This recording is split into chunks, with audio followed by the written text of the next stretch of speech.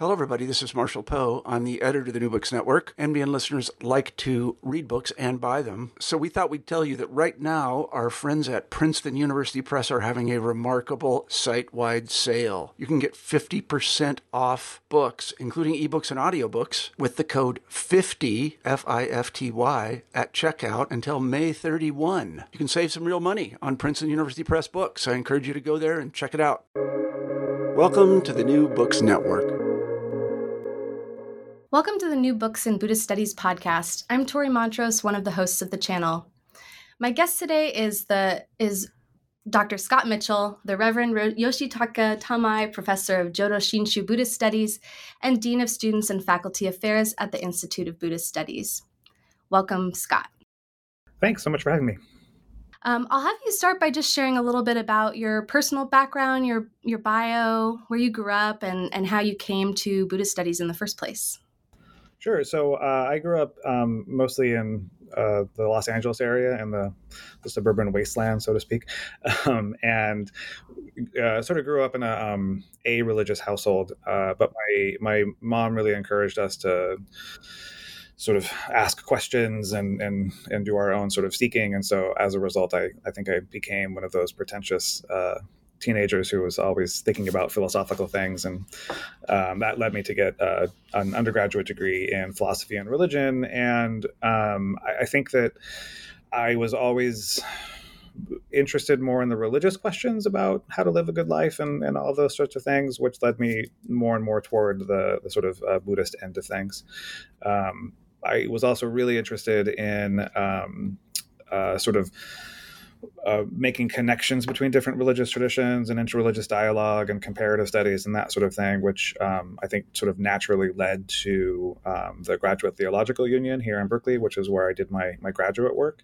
But interestingly enough, as soon as I arrived at the GTU, I discovered Jodo Shinshu Buddhism and the Institute of Buddhist Studies and became much more interested in the history of Buddhism in the United States and outside Asia. And completely lost all interest in sort of the interreligious side of things. And that's sort of how I ended up being interested in this topic. Great. So then your first experience in Berkeley was coming for the purposes of studying at the Graduate Theological Union? Yeah. Oh, great. Okay. That's interesting. I didn't know that about you. So can you say more about how you came to this particular project, how your scholarship has sort of developed throughout your career to lead you to this work? Yeah, a lot of my graduate work was actually on the Japanese American experience. I didn't, and in particular the Berkeley Buddhist Temple, which is sort of at the heart of the book.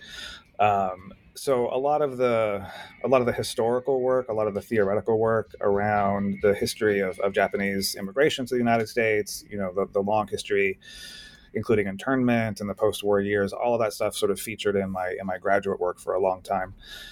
But I think that I was more interested in more contemporary issues for a long time. But then the real impetus for this book is actually the result of an experience I had with David Matsumoto. David Matsumoto is a teacher here at the IBS. He's also currently the president of the IBS. But this experience we had was 10, 12 years ago, before I was dean and he was president. We were both just members of the faculty, and we had this opportunity to co-teach a class on Jodo Shinshu and Buddhist modernity.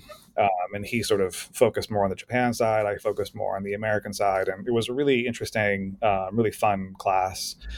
And I can't remember if he was still the resident minister at the Berkeley Temple, but he at one point was.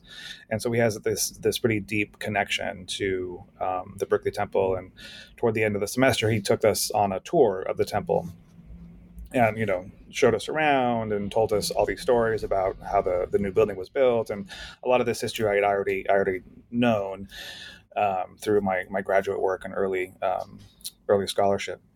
But at the end of that tour, he took us into the social hall where he had laid out a near complete collection of the Berkeley Busse on these, long tables. And prior to that moment, I was aware of the Busei. I knew a lot of this history. But I think that was probably the first time that I had encountered a physical copy of this magazine. And as I'm sure coming into contact with a historical artifact, with an actual physical object, is a really interesting experience. It's much different than just reading about history when you come into even something as mundane as a as a magazine. I remember, you can tell that the magazine was like mimeographed, or had an address label on it for one of the temple members, and the staples were getting rusty, that kind of thing. So there's this like physicality to this object that was really sort of powerful. And that sort of initially sparked my interest. And over the next couple of years, David and I ended up working closely together on a lot of institutional stuff. But he had also come into he had received a collection of materials from the Imamuras. And he kept saying, somebody should do work on this project. Somebody should do work on this project. You should do work on this project. It took me a while. But eventually I realized that, he was sort of entrusting a lot of this material with me. And I felt like this is the direction I should take my research in. Oh, great. And how fitting too. I noticed that you dedicate the book to him in the spirit that you are calling for in this book about kind of, the co-generative process of scholarship, or the hope of moving more in that direction. That was nice to see. I wonder too, did you have any previous love for magazines, like growing up? Is that something that, it had a broader interest, or was it something kind of special about just the timing and the presentation of it all that struck you? Huh. That's a really interesting question. Yeah, probably. I mean, I'm a Gen X kid. Right. That's what I was wondering. Like these days, I don't know how many people are encountering them, but I definitely remember magazines growing up. I don't know if I would say I was particularly interested in them. This also sparks a memory of Thomas Tweed's work in American Encounters with Buddhism, where he talks about how important magazines were for culture in general in the 19th and early 20th century. But yeah, I think it was probably the confluence of coming into contact with the magazine itself, and then also the influence from David that sort of solidified my interest. Plus, the collection is it's not a huge collection, but there's a lot of material in there, and I could over the first couple of years of doing research on it, I could see this project going in a dozen different directions. That there's just so much in there that could be relevant for a lot of different fields of study. Yeah, that's I want to kind of build off of that, because in your introduction you talk about your decision to structure the book and the narrative that you're telling in a kind of unconventional way. You don't want to move in a linear fashion. You move backward and forward through time and across different geographies as you move around the Pacific. And also this idea of looking at the same pieces through different disciplinary perspectives. So I wonder if you can share more about your thoughts on how you structured the narrative of this book, and why that was important to you to do. Yeah, sort of, once I decided this was the research I wanted to do, I did that thing where every time I had an opportunity to present, my work at a conference or an invited lecture, this is the topic that I chose. I would, even if it didn't quite make sense, I would try to find a way to talk about it, which meant that I kept going back to the Busei over and over again. And pretty early on, I could tell, there's some obvious things in the material. There's a lot of, rhetoric around Buddhist modernism, which is pretty straight, pretty front center. Obviously, it's a magazine produced by a Japanese American community, so there's that angle as well. Then you find these beat poets in there, Alan Watts, Gary Snyder. There's that angle, so you can be, as you go deeper into the material, you can see lots of different ways to approach it, and because of that, I remember giving a presentation in Kyoto actually early on in my research, where I tried to sort of create a chronology of the Busei and say, there's this period, and then it sort of develops into this period, and then it sort of changes into this period, and that's sort of true. But over time, I just found like that was not a particularly useful way of conceptualizing the material. Especially the more connections I found, and the more both connections across different volumes, but connections to other networks and other persons, and things that are sort of vaguely referenced in the Busei, but aren't actually in the Busei, right? So. D.T. Suzuki, for example, is referenced quite frequently in the Busei, but he doesn't have any published writings in the Busei. And so that's, there's obviously a connection between him and the community. What is that connection? So then I end up sort of going beyond the magazine itself and looking at other archives, other histories, to try to get a sense of what that means. And so when I was dealing with all of this material and trying to put together a historical narrative, it was really difficult to think through how to, do I just do a straight, first this happened, then that happened, so on and so forth. And over time, that just made less and less sense to me. And I think I rearranged the chapters several times until I realized, the reason I'm struggling with this is because I'm trying to force these ideas that I have into a sort of conventional historical narrative, and letting go of that sort of gave me that opportunity to be a bit more free and creative, I guess. Absolutely. Yeah, that's helpful to know about sort of how this evolved through various presentations. And I was wondering, I was curious about the core, one of your core ideas that it's in the title of your book, The Making of American Buddhism. Was this intended as a provocative title? And why do you think this term American Buddhism is such a difficult one for scholars to reckon with? Well, I'll be honest that the original title for this book was going to be Mid-Century Modern Buddhism, which I thought was really clever. It is. I love that one too. That can be the sequel. But my editors at Oxford Press said if I titled the book that, nobody would ever find it, because they would be looking for the mid-century modern architectural movement and so on and so forth. And they're very clear about keywords and all that kind of stuff.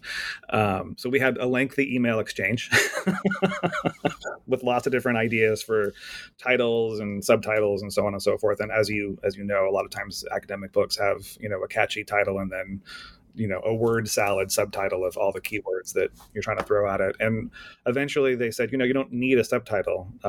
And I can't remember exactly who came up with the title, if it was the editor or me, or sort of a joint process.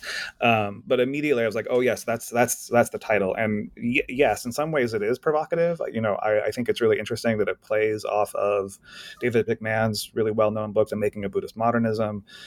And I liked both the invocation of making and American Buddhism, right? So the making part, to me, evokes the actual building of these networks, the actual building of these communities, the actual making of stuff, which I feel like isn't really highlighted in a lot of Buddhist studies scholarship. A lot of Buddhist studies scholarship focuses on the text or on rituals, on straight histories, and the idea of actually building things, and the significance of that is, I think, worth our attention.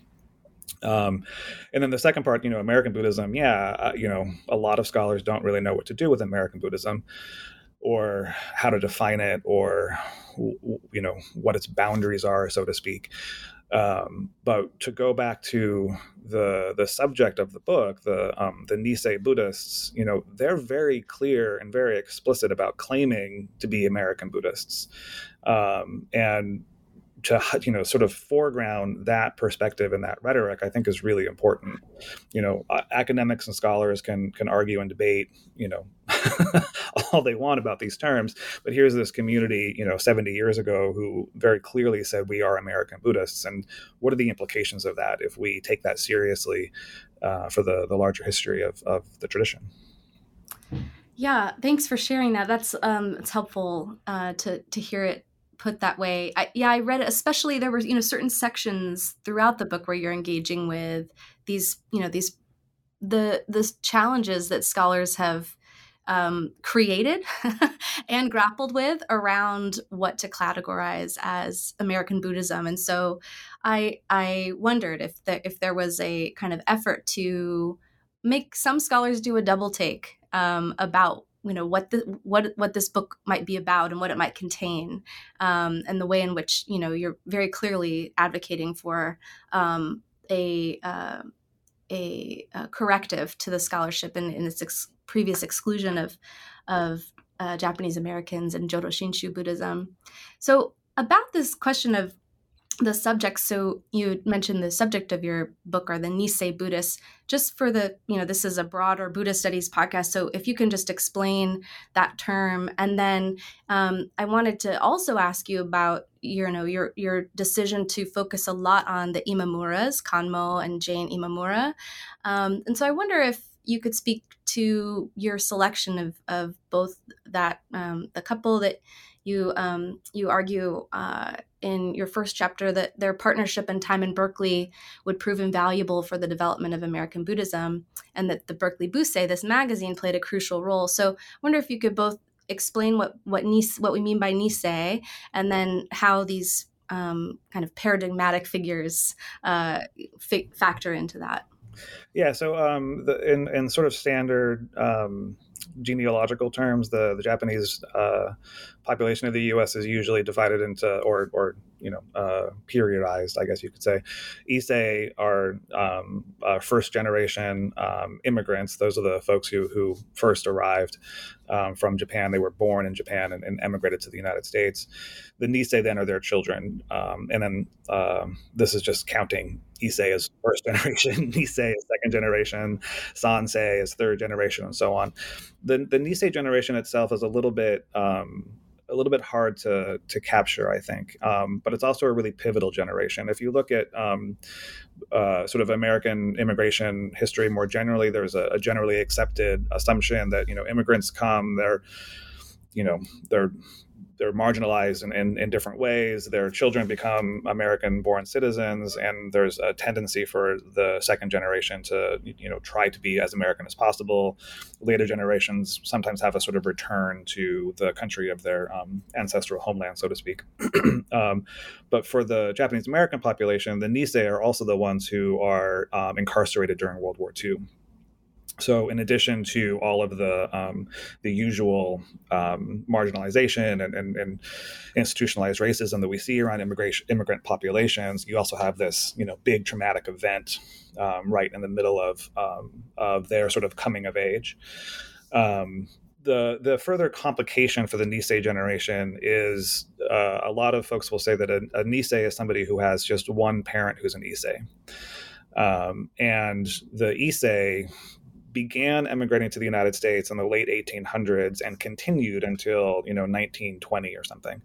So it's a pretty big chunk of time, and as a result, a lot of the Nisei cover a large age group. There were a lot of Nisei who were incarcerated during World War II, who were already in their 20s.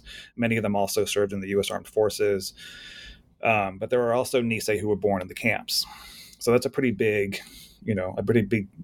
group of people, which necessarily means you're going to have a lot of internal diversity, right? A lot of different experiences, a lot of different perspectives on things, which is part of the interesting thing as a historian is to look at a population or a subject and say, wow, there's actually a lot going on here, and how do we try to grapple with it and understand it? As an historian or as an outsider. So the Imamuras play a pretty important role here as well. Jane was born here in California, in a central California farming town. Kanmo is a little bit older than she was, and he was actually born in Hawaii. And he was not only did he grow up in Hawaii, but he also spent some time in his younger years in Japan with his family's ancestral temple. And so he already has sort of and I think rather importantly, Kanmo's father is Yemyo Imamura, who was one of the first sort of bishops or overseers of the Jodo Shinshu community in the Hawaiian Islands. Yemyo Imamura was a very interesting person, very charismatic, very interested in both supporting the Japanese population on the islands, but also being what he called a cosmopolitan, being somebody who wanted to, share Buddhism with everybody, wanted to bring people in. He was well known for bringing in non-Japanese to the community and that sort of thing. So I think a lot of that attitude was passed on to his son, Kanmo, who was assigned to the Berkeley Temple in 1941, right before Pearl Harbor. And, almost immediately he and Jane are incarcerated. And then after the war, they come back and they just, devote themselves to this community and do an enormous amount of labor to build up this community in a lot of different ways. So that passage you read where I said, their work is really invaluable. These are these characters that we don't hear about very much, but once you discover them, it's hard to miss them. In the book, I talk about this other book that was written back in the 80s called How the Swans Came to the Lake. The Imamura, Reverend Imamura shows up in that book, which is, not about Japanese Americans at all. And the Imamuras got very, very well connected to lots of different people during their sort of heyday. Eventually, they moved to Hawaii. Imamura becomes the bishop out in Hawaii for a long time. He moved back to California. So they're traveling around a lot in these networks at mid-century. So they just become these really important figures that, like I said, once you notice them, it's like, oh, they're sort of everywhere. And yet, we don't talk about that kind of contribution in the same way that we talk about Suzuki's contributions, for example, or other figures of the same time. Sure. Yeah. Since we're talking about Nisei just a little bit ago, I want to continue on with that a little bit about what you frame in chapter 3 as the Nisei problem. Or, I don't think that's your original rendering. I think that's something that was talked about openly at the time. But you treat it in chapter 3, and you talk about your desire to locate Buddhism within this racial project of constructing a Japanese American identity. You say, quote, both in response to and as a balm for the effects of racial trauma. And you use use the metaphor of a bridge, but also this idea of contributions. I wonder if you could talk a little bit about that, the way you were thinking about that, because I think one of the ways this book is really unique is it treats race very explicitly. And this is a topic that a lot of Buddhist studies doesn't go anywhere near. And so I think one of the larger contributions of this project is to try to understand where Buddhism can factor into, as you say, this racial project of constructing a Japanese American identity. So I wonder if you could speak to that process for you. Yeah, as I was saying before, as I was doing the research on the Busei, I could, see how you could approach it from a lot of different angles, from the Buddhist modernism perspective and so on. And in particular, in the pre-war volume, so the Busei got started in 1939, and it was a biannual publication at that point. And they published it up until 1942, right before the community was incarcerated. But particularly in those volumes, there's a lot of really clear, very explicit conversations around what is often called the Nisei problem. And in doing some more secondary research, Ichihiro Azuma, has a book called Between Two Empires, which focuses more on the Issei generation. And he talks about how the Issei also were worried about the Nisei problem. And this goes back to, again, there's sort of intergenerational dynamics where, when the first generation came, they're coming out of a sort of late Meiji, sort of rising imperialistic Japanese sort of context. There's a lot of Japanese nationalism going on, and there's some of this is being transferred onto the way they're raising their children up until the Exclusion Acts, where it's pretty clear, our children are going to be Americans. So we need to raise good children. And the problem from the point of view of the Issei is, we don't want our children to behave badly, because that's going to reflect poorly on the community as a whole, and we're under threat from institutionalized racist systems. So to see that same sort of rhetoric show up in the Busei, but being expressed by the children, by the Nisei, was really interesting to me. And what I find even more interesting is the way in which Buddhism then becomes part of that equation, where it's not just a sort of discourse about racism and discrimination, but it's also a discourse about how do we solve this problem, right? How do we become good Americans? How do we overcome diversity, discrimination? How do we overcome, these problems that we're having? And Buddhism factors into that in a couple of different ways. On the one hand, in the pre-war period, there's a sense almost of like defeatism, right? Where the Nisei are like, we're being discriminated against, but everybody gets discriminated against. There's nothing we can do about it, which is, sort of heartbreaking, right? Yeah. But there's these essays where they'll then say, in spite of that, what we need to do is we need to find community, and the best place to find community is in the Buddhist church, right? So Buddhism then becomes this way to sort of create solidarity, becomes this way to sort of, make this difficult situation a little bit more livable, which is really an interesting take on things, right? In the post-war Busei, there's a pretty big shift where they stop talking about the Nisei problem as such, but they continue to talk about the importance of Buddhism.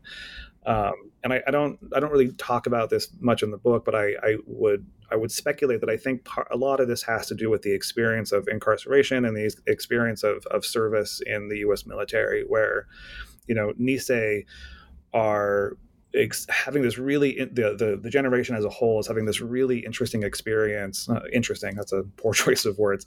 This really bizarre experience, I guess you could say, of being accepted as Americans, of being asked to be of service to the U.S. military project, doing all of these things in service of their country. And at the same time, their families are locked up and incarcerated because they're Japanese, right? So there's that really weird disconnect that's going on. And within that context, Nisei started expressing this way of saying, we are Americans, but we're not just like everybody else. And one of the ways that we're not like everybody else is because we're Buddhists. So let's double down on that. Let's really just be proud of the fact that we're Buddhists, and also recognize that we can give Buddhism to America, which I find really interesting, because the implication there is that, Buddhism is something America needs. And if America needs something, then America must have a problem. Right. So very subtly, I think there's a critique there, coming out of that place of being on the receiving end of discrimination, of saying, America is not perfect, and we have the solution. Here it is. We're good Americans. We can give it to you. So and I think you talk about it as kind of like holding America accountable to its own ideals of religious pluralism, right? And doing that by doubling down, as you say, on their Buddhist identity. And that's, you reference Duncan Williams' work, American Sutra, and there's such a nice pairing because of the ways in which this narrative that you trace in the Berkeley Busei and in this community, like you say, about thinking about ways to use Buddhism as a tool of resilience. And you can see how that feeds into the incarceration experience that's detailed really meaningfully in Williams's work. And I think what's what was so interesting to read, as the kind of this second chapter of Berkeley Bousset's life, of its publication life, to see sort of the ways in which that gets transformed after the incarceration experience was really made for good reading. Also in that section, you introduce this idea of kind of the gendered labor factor in all of this, and the ways in which even when we do tend to look at some of these efforts by various Buddhist communities in America, we tend to ignore gendered labor and the role that plays in the creation of what you refer to as religious infrastructure. You say, quote, "The very possibility of American Buddhism is contingent upon the domestic, upon acts of hospitality, in short, upon the labor of women." So could you say more about how this idea of gendered labor has influenced your thinking about this project? And really, I owe all of this to Jessica Starling's work in Guardians of the Buddha's Home. So, to go back to the Nisei problem, it was pretty obvious to me as I was doing the research that the Nisei problem was always gendered masculine, right?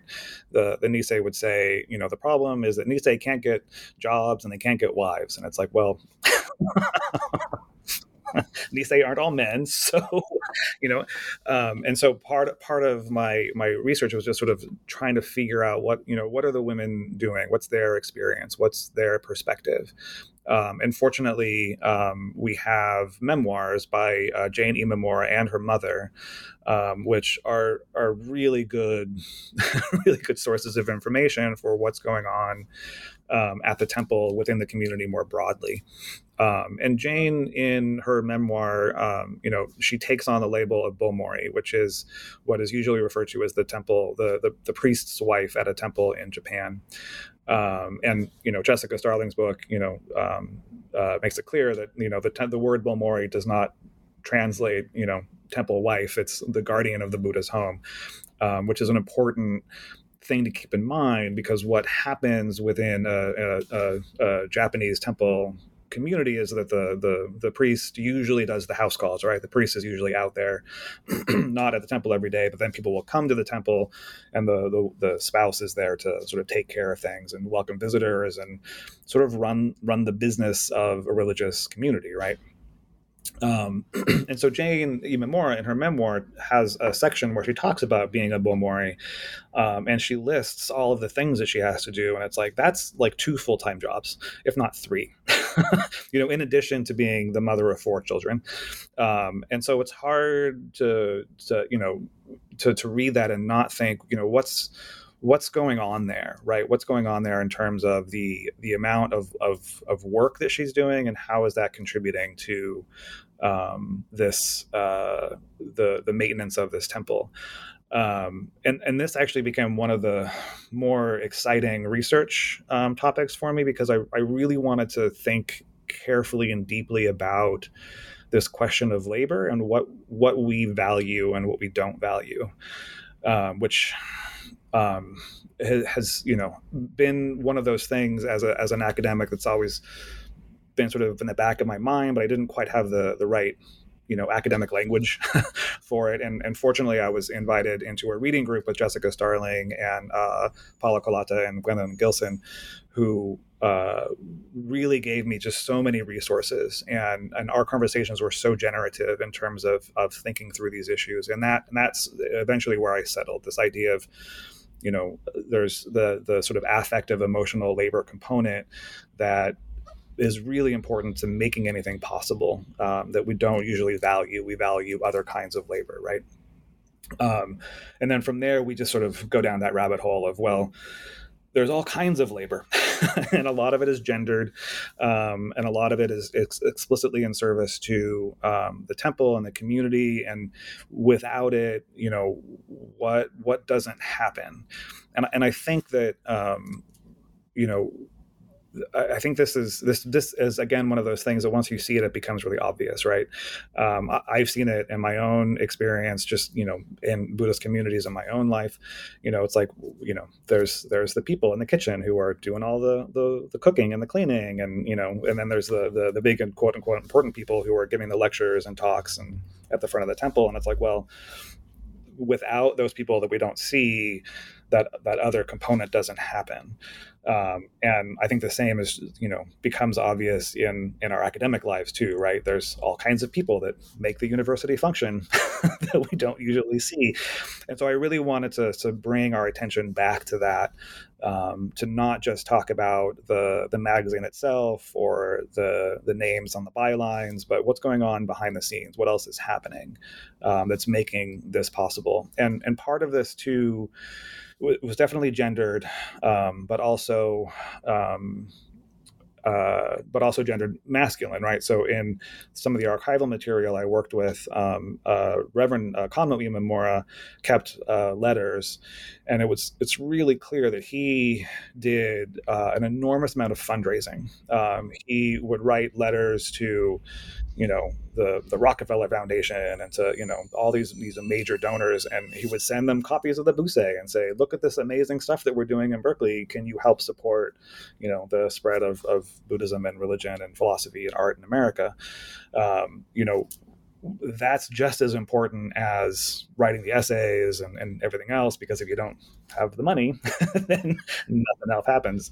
So finding those kinds of things became really exciting for me. Yeah, and I think this idea about religious infrastructure that you engage with in both in chapter 3, but then more in chapter 4, talking about all the ways that that religions, and to which American Buddhism is no exception, survive and thrive, is in this infrastructure that takes so many components and so little of which gets the attention of scholars. So I'm almost pained to bring up D.T. Suzuki because he always manages to get into every conversation that he's even remotely a part of.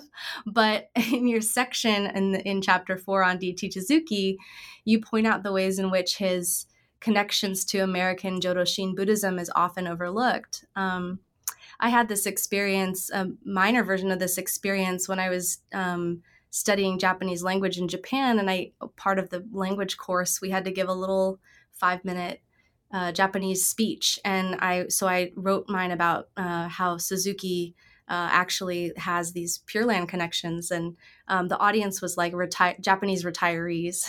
Just I don't know why they wanted to come and hear us practice our Japanese, but afterwards they asked, a gentleman came up to me and said, I'm so confused by your talk. Is this like a language issue? Suzuki was Zen, and just unequivocally.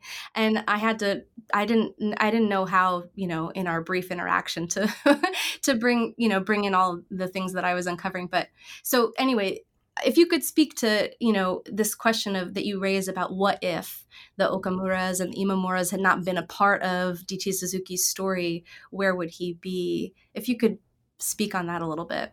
Yeah, absolutely. I agree. Like, I had to talk about Suzuki. He's a part of the story, and actually a really important part of the story, because he does. If we're approaching his life story rather than from his intellectual work, but approaching his life story as just a person, then these other things become revealed, right? So in Jane Imamura's memoir, for example, she mentions how, pardon me, she picked up Suzuki from the airport, and has this comment about how this is pre-freeway days, and you can imagine how it's difficult to get to the airport now. But that also reminded me of my first experience going to Japan, where I found it actually really not that difficult to navigate, train stations and airports, because everything is in, many different languages and so on and so forth. And then I flew back home to San Francisco and was overwhelmed by how horribly difficult it must be Everything's in English. Occasionally signs are in Chinese, but not often. Where's the BART station, right? Like, coming into SFO, which is a major international airport on the Pacific Rim, is actually really disorienting and really difficult. And I can only imagine how much more difficult it would have been in the 1950s for a Japanese man who, by all accounts, his English was okay, right? And so this reminds me of something that another scholar, an Asian American scholar named Rutger Busto, wrote about Senzaki, who was also a student of Shaku Soen, and also came to the United States early in the 20th century and had a much different experience than Suzuki did as sort of a Japanese immigrant, having to work odd jobs to make a living. He was also incarcerated during the war, unlike Suzuki, who was back in Japan. And so sort of putting those two historical figures into conversation, there was just sort of a intellectual playfulness that I got onto of just sort of wondering, what would have happened to Suzuki if he didn't have this community that was already here to help support him, which is a much different experience than Senzaki had in the early part of the 20th century, when the community wasn't quite as developed and was still brand new and so on. Here's this network of dozens of temples, across the country, and lots of, big and small communities, and people who are willing to, pick him up from the airport and, take him around and manage his money and all these kinds of things. Suzuki in the post-war period is already a pretty well-known, well-established scholar. So I'm sure he would have had some sort of impact on the development of modern Buddhism. But it would have been different, right? It would have been a different experience. It would have been a different history. And I think as researchers, when we can sort of enter into that speculative space, that's when we can start thinking, oh, who did pick him up from the airport? How did he get around? And again, this is where Jane Iwamura, her scholarship in virtual Orientalism comes. It was really important to me, because she talks about Okamura and how Okamura was such an important figure and really marginalized in sort of the media representations of Suzuki's life at the time. And so to find those little bits of history and lift them up and sort of play with them with that what if question became really important to me. Great. In chapter 5, you really dive into this idea of genre as an idea to continue to challenge the ideas of what counts as Buddhist, quote unquote, in art and literature, and the results of which change who gets canonized and who gets excluded. You put this emphasis on the who rather than the what. And how that in turn affects the discipline of Buddhist studies. And then earlier in chapter 2, you're also looking at this question in a slightly different way when you're looking at Buddhist modernism and the scholarly exclusion of Jodo Shinshu in the conversation of Buddhist modernism and in the scholarship. So I wonder if you could elaborate on either one of those pieces or the chapters together. To me, they seem maybe when you were rearranging the chapters, as you said in the beginning, maybe they at one point were next to each other, but they have a resonance to me. I think the results of which have these really profound impacts on our field. So if you could elaborate on that. I'll start by saying that in some ways this is the direct result of COVID. One of the things that I hoped to do in my research was to visit more locations and more archives, but COVID made that impossible, which forced me to do a bit more theorizing than I think originally I was going to do what probably would have been a much more boring book of, just sort of listing names and connections and that sort of thing. But without access to certain archives, I, went into this other sort of more theoretical perspective. And in previous scholarship I've done on Buddhism and media, this question of genre comes up quite frequently. What is a genre, for literature or art? And I wanted to use that sort of as a metaphor for the way in which disciplinary boundaries get codified as well, right? What is it that historians do? What is it that Buddhist studies scholars do? What are the subjects of our work? What are the boundaries? And how are those things sort of determined? So to be able to sort of play with those ideas in a sort of more theoretical sense, while being rooted within this particular case study was pretty fun, actually. And yeah, I think that there's definitely connections between chapters 2 and 5 in terms of the way in which, just through time and repetition and repeated references to certain people, we tend to assume that Buddhism looks a certain way, or that religion looks a certain way, or that these are sort of the boundaries of American religion versus Asian religion, the West, the East, and all of these other kinds of dichotomies or binaries that serves a purpose in our academic work, absolutely, but they're also arbitrary, right? They're also things that we sort of make up in order to make sense of the world. And when we do that, that to me raises the question of what are we seeing and what are we not seeing? And so to go back to gendered labor, for example, Jessie Starling in her book has this great line about how the focus in Buddhist studies is always on the text. And even when you're talking about a ritual, you're thinking about the text that's being recited, right? The text that's being invoked in that ritual. And what if we, instead of looking at the text, looked at something else? And then, that's sort of her entree into talking about a different kind of religious experience, or the experience of religion, I guess I should say. And so, yeah, I think that, and again, to go back to the beginning of this conversation, the part of the challenge of this work was to recognize that there was a lot going on in the Busei, and approaching it from these different disciplinary angles, critical race theory, Asian American studies, American religion, Buddhist studies, so on and so forth.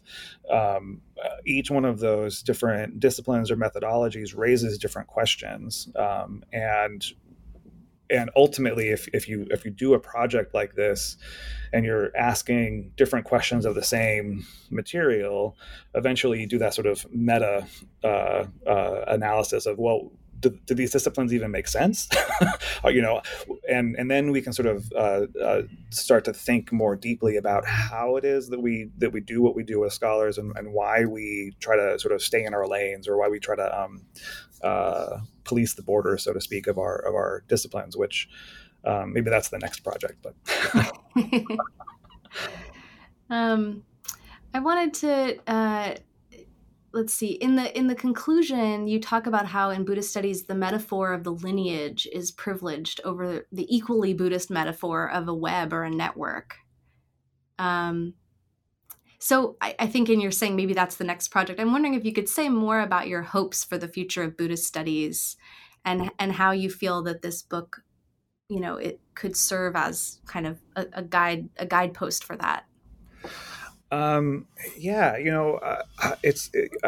think that it's, I talk a little bit about this, in the epilogue to the book, about writing a book during a pandemic, and the last few years of our collective lives have been interesting, to say the least.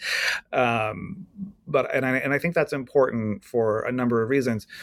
For now, what I'll say is, I've seen a lot of really interesting conversations happening within Buddhist studies as a field or as a discipline over the last few years.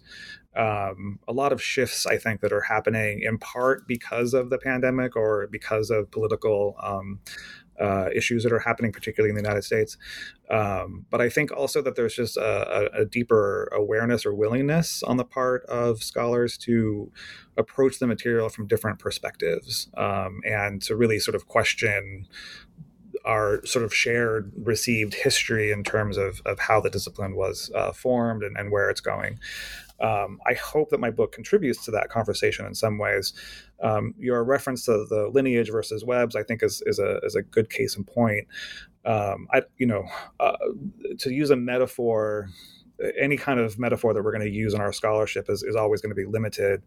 And in the abstract, I don't think that there's anything wrong with a lineage per se, but I think we also have to acknowledge that a lineage necessarily includes and excludes. That's what a lineage is for, right? It's to authorize or authenticate a tradition, and is as a scholarly project, is that the best metaphor that we can come up with, or can we come up with some other metaphors? And I feel as though I was heading in that direction, but I haven't settled on a better metaphor. To be honest. A web, I think, makes sense. I think that I've had interesting conversations with colleagues about, the different people who play into forming us as scholars, right? I can say I studied under Richard Payne and he studied under Lou Lancaster, and so I'm sort of in that lineage.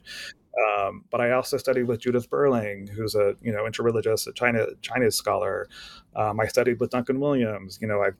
I've learned from so many different people in so many different ways, and those are just the scholars, right? We're not even talking about the labor of my family or my friends that certainly goes into it.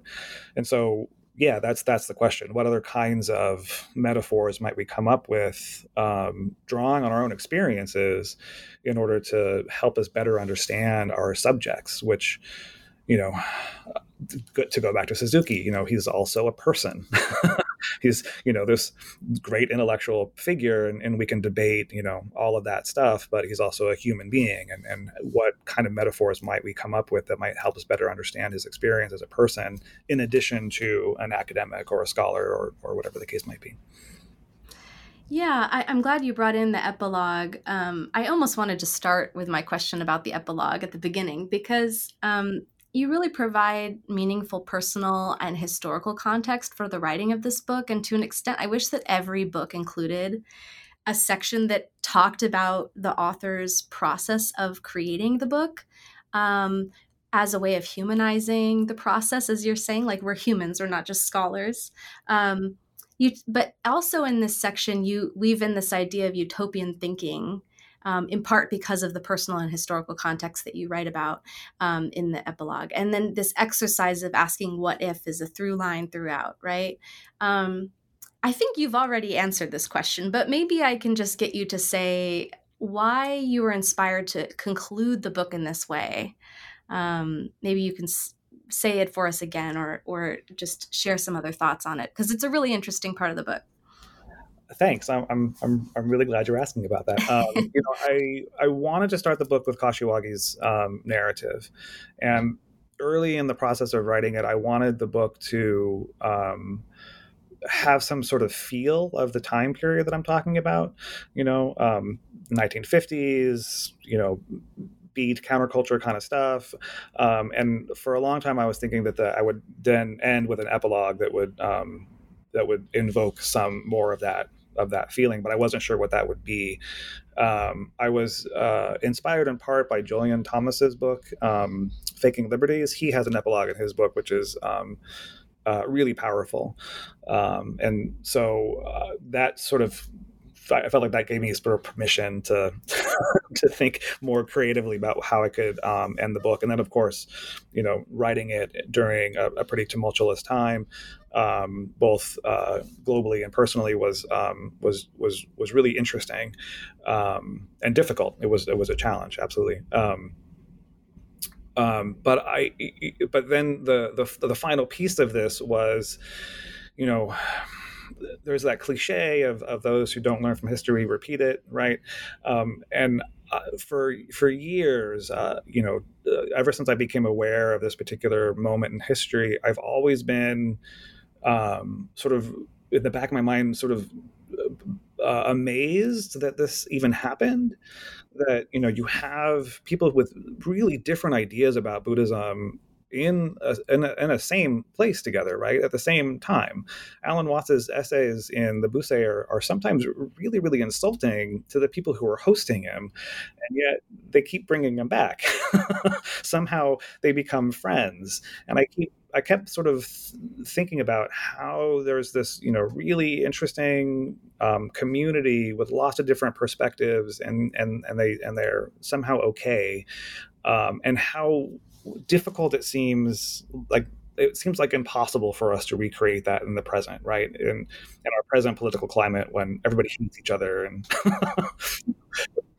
so what can we learn from this history and apply into our present moment?